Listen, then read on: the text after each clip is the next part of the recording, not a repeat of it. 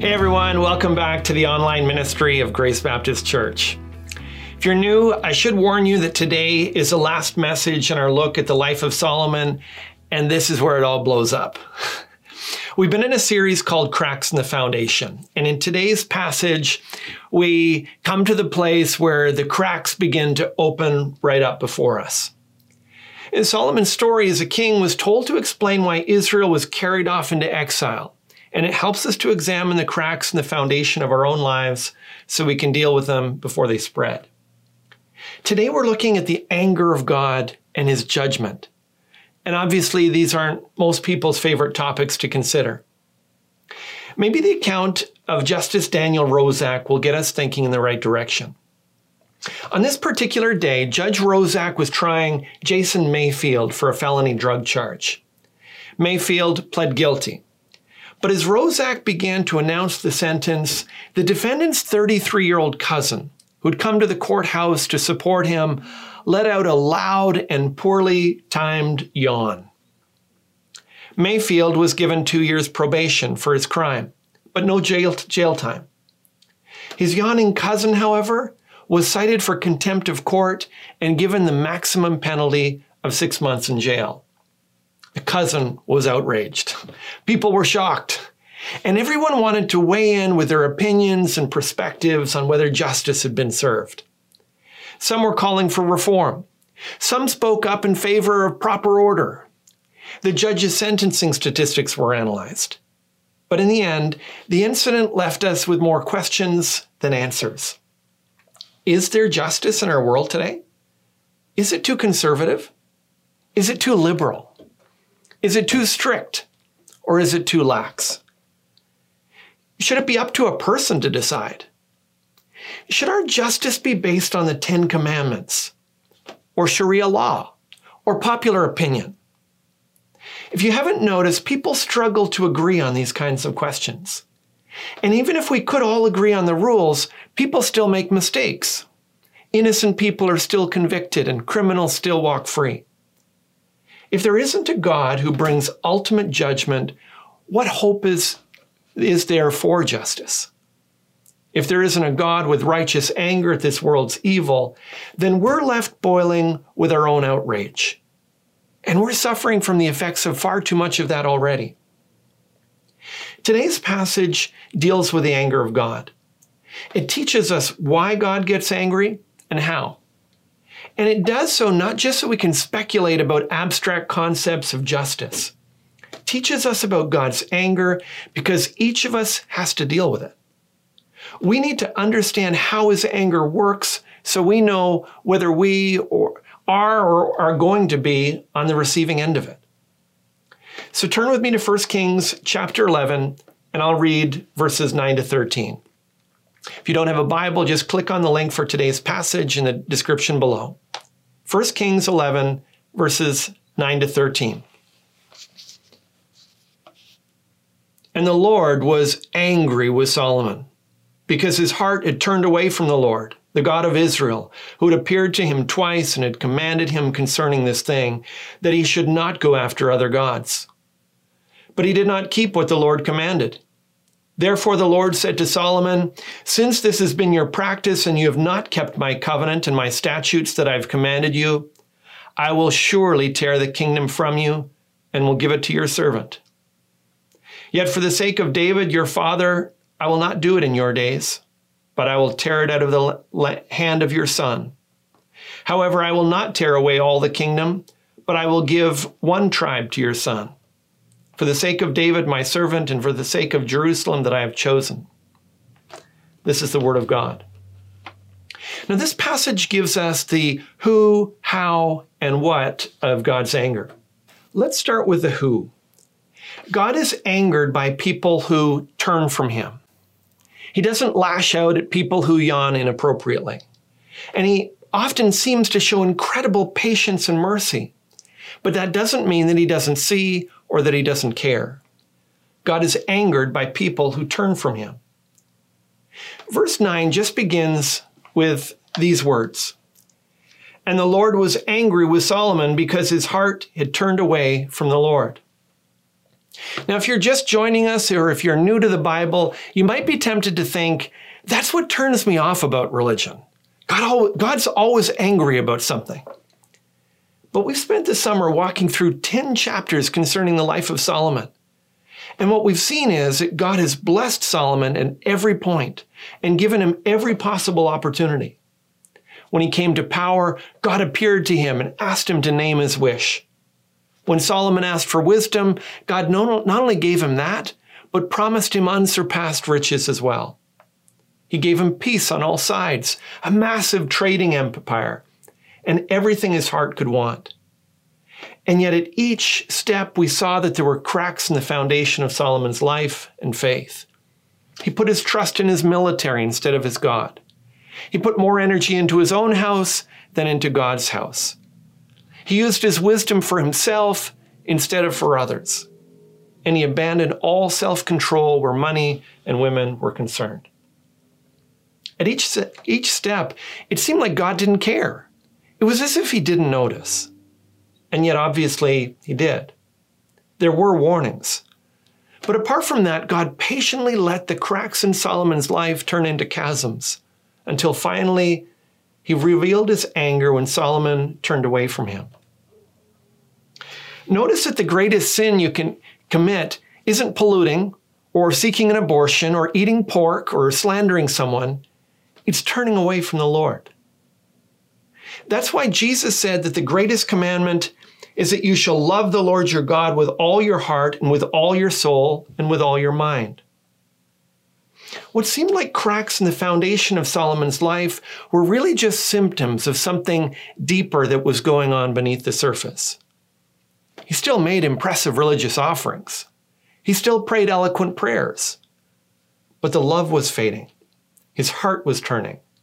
And eventually he was giving himself to other gods. Inevitably, the pandemic will end and we'll realize that the same thing is true of some who called Grace Baptist their home. We'll wonder how it happened, but we really shouldn't. It starts when you begin to cut corners on God. You justify not making an effort. You take a vacation from fellowship. And the temptation feels more powerful than it used to. So you give in. And before you know it, you're in a place you never dreamed you would be. Your heart's turned away from the Lord. Your faith is cold and your religion is empty. Do you see yourself on that slide?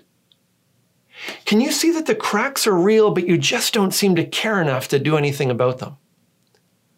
The warning of this passage is that the end of that path is judgment. It ends with the anger of God. So make things right with him now while you can. Hear the warning of Scripture in Nahum chapter 1, verse 2. The Lord is a jealous and avenging God. The Lord is avenging and wrathful. The Lord takes vengeance on his adversaries and keeps wrath for his enemies. Or in Psalm 7, where it says, God is a righteous judge and a God who feels indignation every day. The teaching of Scripture is that God feels that indignation every day because he constantly faces people who are rejecting him and ignoring his will. But when you read these verses, you have to ask yourself whether God has anger issues. Is there something wrong with a God who feels indignation every day? I actually went to WebMD for some help on this. It describes how doctors define problematic anger, when they would define someone as having anger issues. One of the key issues is whether you're able to control your anger, whether your anger makes you say or do things that you end up regretting afterwards, or whether small or petty things make you angry. But none of these things is true of God. In fact, the Scriptures repeatedly remind us of his patience and his mercy. Exodus 34:6 calls the Lord a God merciful and gracious, slow to anger, and abounding in steadfast love and faithfulness. God's anger is always tempered by his mercy. He doesn't have a short fuse. In fact, he's so slow to anger that people assume they can take advantage of his grace. and his anger is always guided by his perfect knowledge and perfect wisdom. It's not a product of partisan politics or cultural or ethnic bias. It's based on his revealed word. So no one needs to be surprised that God's going to get angry at them for yawning at the wrong moment. Isn't a God with this kind of anger exactly what we need? Isn't this our only hope for ultimate justice? Miroslav Volf came to think so. He used to think that the idea of an angry God was barbaric. But he wrote this: "My last resistance to the idea of God's wrath was a casualty of the war in the former Yugoslavia, the region from which I come. According to some estimates, 200,000 people were killed and over 3 million people were displaced. My villages and cities were destroyed, my people shelled day in and day out, some of them brutalized beyond imagination. And I could not imagine God not being angry. Though I used to complain about the indecency of the idea of God's wrath, I came to think that I would have to rebel against a God who wasn't wrathful at the sight of the world's evil. God isn't wrathful in spite of being love," he said. "God is wrathful because God is love." When you've been through war or seen the evil of this world firsthand, it changes how you see things. So God doesn't need anger management classes. His anger is an expression of his love. Because if he isn't angered by the evil of this world, it would be a mark of his indifference, not his restraint. But God's anger is directed against those who turn from him, those who have rejected his authority over their lives, because this is where sin ultimately stems from. So the who of God's anger is those who turn from him. The how of God's anger is squandered grace. God's anger is proportional, not just to our sin, but also to the opportunities he gives us to turn from it. God is angered by squandered grace. If you watch closely, this principle is actually baked into how this passage is told. For example, did anyone find it strange when I was reading verse 9 and describing the Lord's anger and how Solomon had turned from him, that it said, "His heart had turned away from the Lord, the God of Israel, who had appeared to him twice"? Isn't that a little odd? Why does it call the Lord the God of Israel who had appeared to him twice? Well, first of all, it was because Solomon was Israel's king. So if anyone should have known the will of the God of Israel, it was him. He was commanded to read and meditate on the scriptures daily. But Solomon wasn't just Israel's king. He was the guy to whom God had personally appeared, not once, but twice. There are only a handful of people in Scripture with these kinds of direct encounters with God. But God had appeared to him at the beginning of his reign when he offered him anything he wanted, and he also appeared to him after Solomon dedicated the temple. Each time, God answered his prayer and blessed him. But also, God commanded him to follow his will. That's why it says in verse 10 that he had commanded him concerning this thing that he should not go after other gods. And then in the rest of the verse, it tells us, but he did not keep what the Lord commanded. The point is that God had made 2 unforgettable visits to Solomon. He had blessed him, answered his prayers, and warned him not to turn from him. But he did it anyway. And the message is that the more you know, the more you're responsible for. The more God is revealed to you, the more that he expects from you. Jesus warned of the same thing in Luke 12:48. That's where he said, "Everyone to whom much was given, of him much will be required. And from him to whom they entrusted much, they will demand the more." We almost never think of justice in these terms. We like to compare ourselves with other people instead. We justify all kinds of sin with the reassurance that there are people who are far worse than us. But the fact is that we've been given far more opportunities than most people. I live with the realization that there are some people who will spend years listening to me teach the Bible week in and week out who will never truly turn to the Lord. They'll content themselves that they're pretty religious, but there's no evidence of growth, no evidence of life, and no evidence of genuine faith. And what's so troubling is that with each sermon they ignore and each opportunity that they pass up, their judgment only increases. God is angered by squandered grace. And this entire series has been God's plea with us for self-examination. As we've looked at the cracks in Solomon's life and where they led to, God's been trying to persuade us to see whether there aren't cracks in our own relationship with him. Because if we don't deal with them, the cracks become chasms, and the judgment for us, if we turn away, will be far greater than the person who ignored God but didn't have the same chances. So the more you know, the more you're responsible for. The opposite is true as well. The less you know, the less you're responsible for. And this is another sense in which God's anger is so just. He never judges us on the basis of what we haven't heard, but always on the basis of what we have. But that doesn't mean that some people are off the hook. In Romans chapter 1, Paul says, "For what can be known about God is plain to them because God has shown it to them. For his invisible attributes, namely his eternal power and divine nature, have been clearly perceived ever since the creation of the world, in the things that have been made. So they are without excuse." The point is that God has revealed himself through what he's made of the world and how he's made us.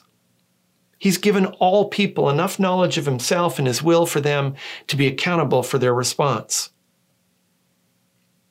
I had never opened a Bible before I was 20 years old. I hadn't been to church and I didn't know the gospel. But I couldn't shake the sense that there was a creator and I was a sinner. I couldn't push away the idea that in refusing to seek him, I was resisting his presence and his will in my life. And when people appear before him in judgment, you will hear that testimony again and again and again. In my heart I knew, but I just didn't want to know. If you feel that in your heart today, I want to urge you to turn. Look to him, call on him, deal with the cracks in the foundation of your life while you can hear his voice. So God is angered by people who turn from him, and he's angered by squandered grace. That's the who and the how of God's anger. Now let's look at the what. God's anger is expressed in real consequences. The painful expressions of God's anger in Solomon's life are warnings of the greater expressions of God's anger to come in the final judgment. And even when God's anger is averted through faith, our sins can still lead to costly results.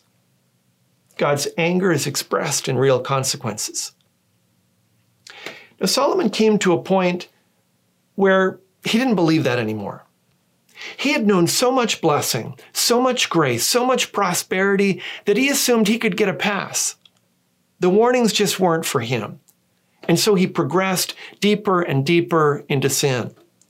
He became hardened in complacency. And amazingly, God graciously appeared to him for a third time with this warning in verse 11. He said, "Since this has been your practice and you have not kept my covenant and my statutes that I've commanded you, I will surely tear the kingdom from you and will give it to your servant." Even though Solomon's name means peace, and even though he enjoyed great peace, God was stirring up men who would oppose him. The first is introduced in verse 14, Hadad the Edomite. He had fled when David and his army waged war against Edom. And when he made it to Egypt, Pharaoh welcomed him in like a lost brother. Verse 19 just says, Hadad found great favor in the sight of Pharaoh, so that he gave him in marriage the sister of his own wife. Remember that Solomon's first compromise of faith was his marriage alliance with Pharaoh. They were supposed to be allies. Now we learn that Pharaoh has been harboring Solomon's enemies and providing them with political and economic power to oppose him. Don't you love it when people do that? God also raised up an adversary to Solomon in a man named Rezin, the son of Eliada. Verse 25 says of him this: "He was an adversary of Israel all the days of Solomon, doing harm as Hadad did, and he loathed Israel and reigned over Syria." So now Solomon has enemies to the south and enemies to the north. And finally, God raises up Solomon's greatest threat, and he's a native Israelite in the center of power. Jeroboam, the son of Nebat, occurs in verse 26. He's a servant of Solomon from the tribe of Ephraim, and he was so capable and so hardworking that he rose through the ranks, and Solomon put him in charge of all the forced labor in the tribes of Joseph. God sent the prophet Ahijah to him in verse 29 and promised to divide the kingdom and give him leadership over the 10 northern tribes. Because Solomon chose to turn from the Lord, Israel would be torn apart from within, and the dynasty that God had promised to David would be reduced to a shell of what it had been. And Solomon never dreamed that day would come. Even after the warnings, even after being told.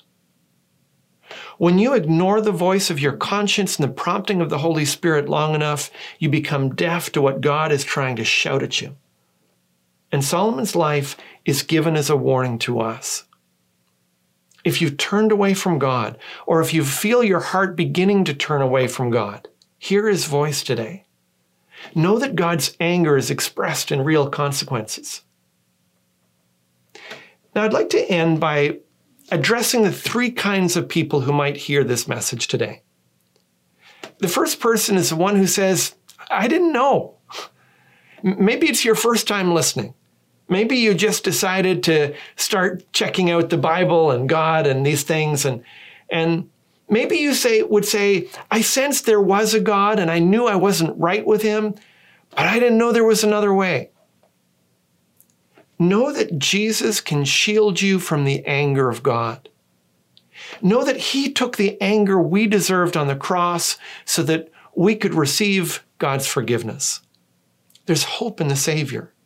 Come to him in faith today. The second person who might be listening is the one who says, "I did that. I know that I know Jesus." You trust him as the great relief and hope of the scriptures, and you follow him as best you know how. Know that what Jesus did on the cross really did turn away the anger of God. So God is never angry with a believer in the same way God never punishes a believer. A true believer in Christ only knows forgiveness. But even forgiven sins have consequences. And while God never punishes his children in anger, he still needs to discipline us in love. So seek his help in dealing with the cracks before they spread. The third person I want to address is the one who says, "I believe in Jesus," but isn't living in a way that's consistent with his will.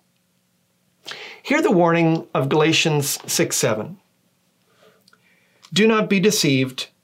God is not mocked, for whatever one sows, that will he also reap." Ask yourself whether you're ignoring God's warnings. Ask yourself whether you've been lulled into thinking that the sins that you've been sowing won't reap a harvest. Anyone with a garden this summer has experienced this, but if you don't work to pull up the weeds, they're going to take over. And at a certain point, you need to ask yourself whether you're interested in growing a lawn at all. Maybe you're actually a weed farmer pretending to grow a lawn. Maybe all the talk of grass and flowers is just cover for the fact that you love the weeds and you're not willing to give them up. You talk about Jesus and the Bible, but the fact is you love your sin more and you don't want him messing with your garden. Don't put the Lord to the test.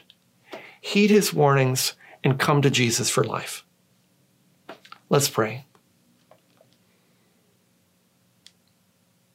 Heavenly Father, it's sobering to think of one who holds such power, such authority, one who is so pure and so holy.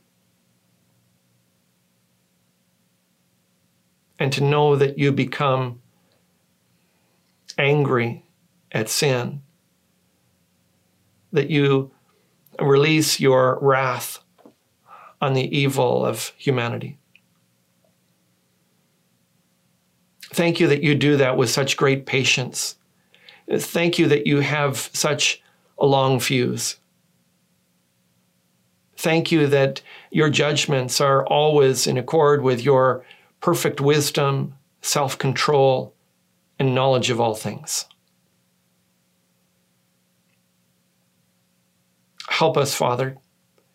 Help us to hear the warnings. Help us to see the cracks in the foundation of our own lives. Give us the courage to seek your help in dealing with them. If there is complacency, if there is denial, if we can't see, Father, we pray that you would intervene in mercy. Wake us out of our slumber. And thank you, Father, for the great promise that in Jesus Christ, we have a Savior who has taken all of your righteous anger. He has borne it in our place so that we might walk free of it, that we might experience your great forgiveness. May we cling to him and glorify him in all that we do. For we ask you in Jesus' name. Amen. I hope this message has helped you to see the importance and necessity of God's anger and judgment, but also the incredible mercy and forgiveness that is held out to all who turn to Jesus in faith. If it's raised questions or if you'd like to know more about a relationship with Jesus, send me an email or leave a comment below. If you think this is a message that others need to hear, share the link and help spread the word. As always, for more messages of hope, visit gracebc.ca. God bless and see you next time.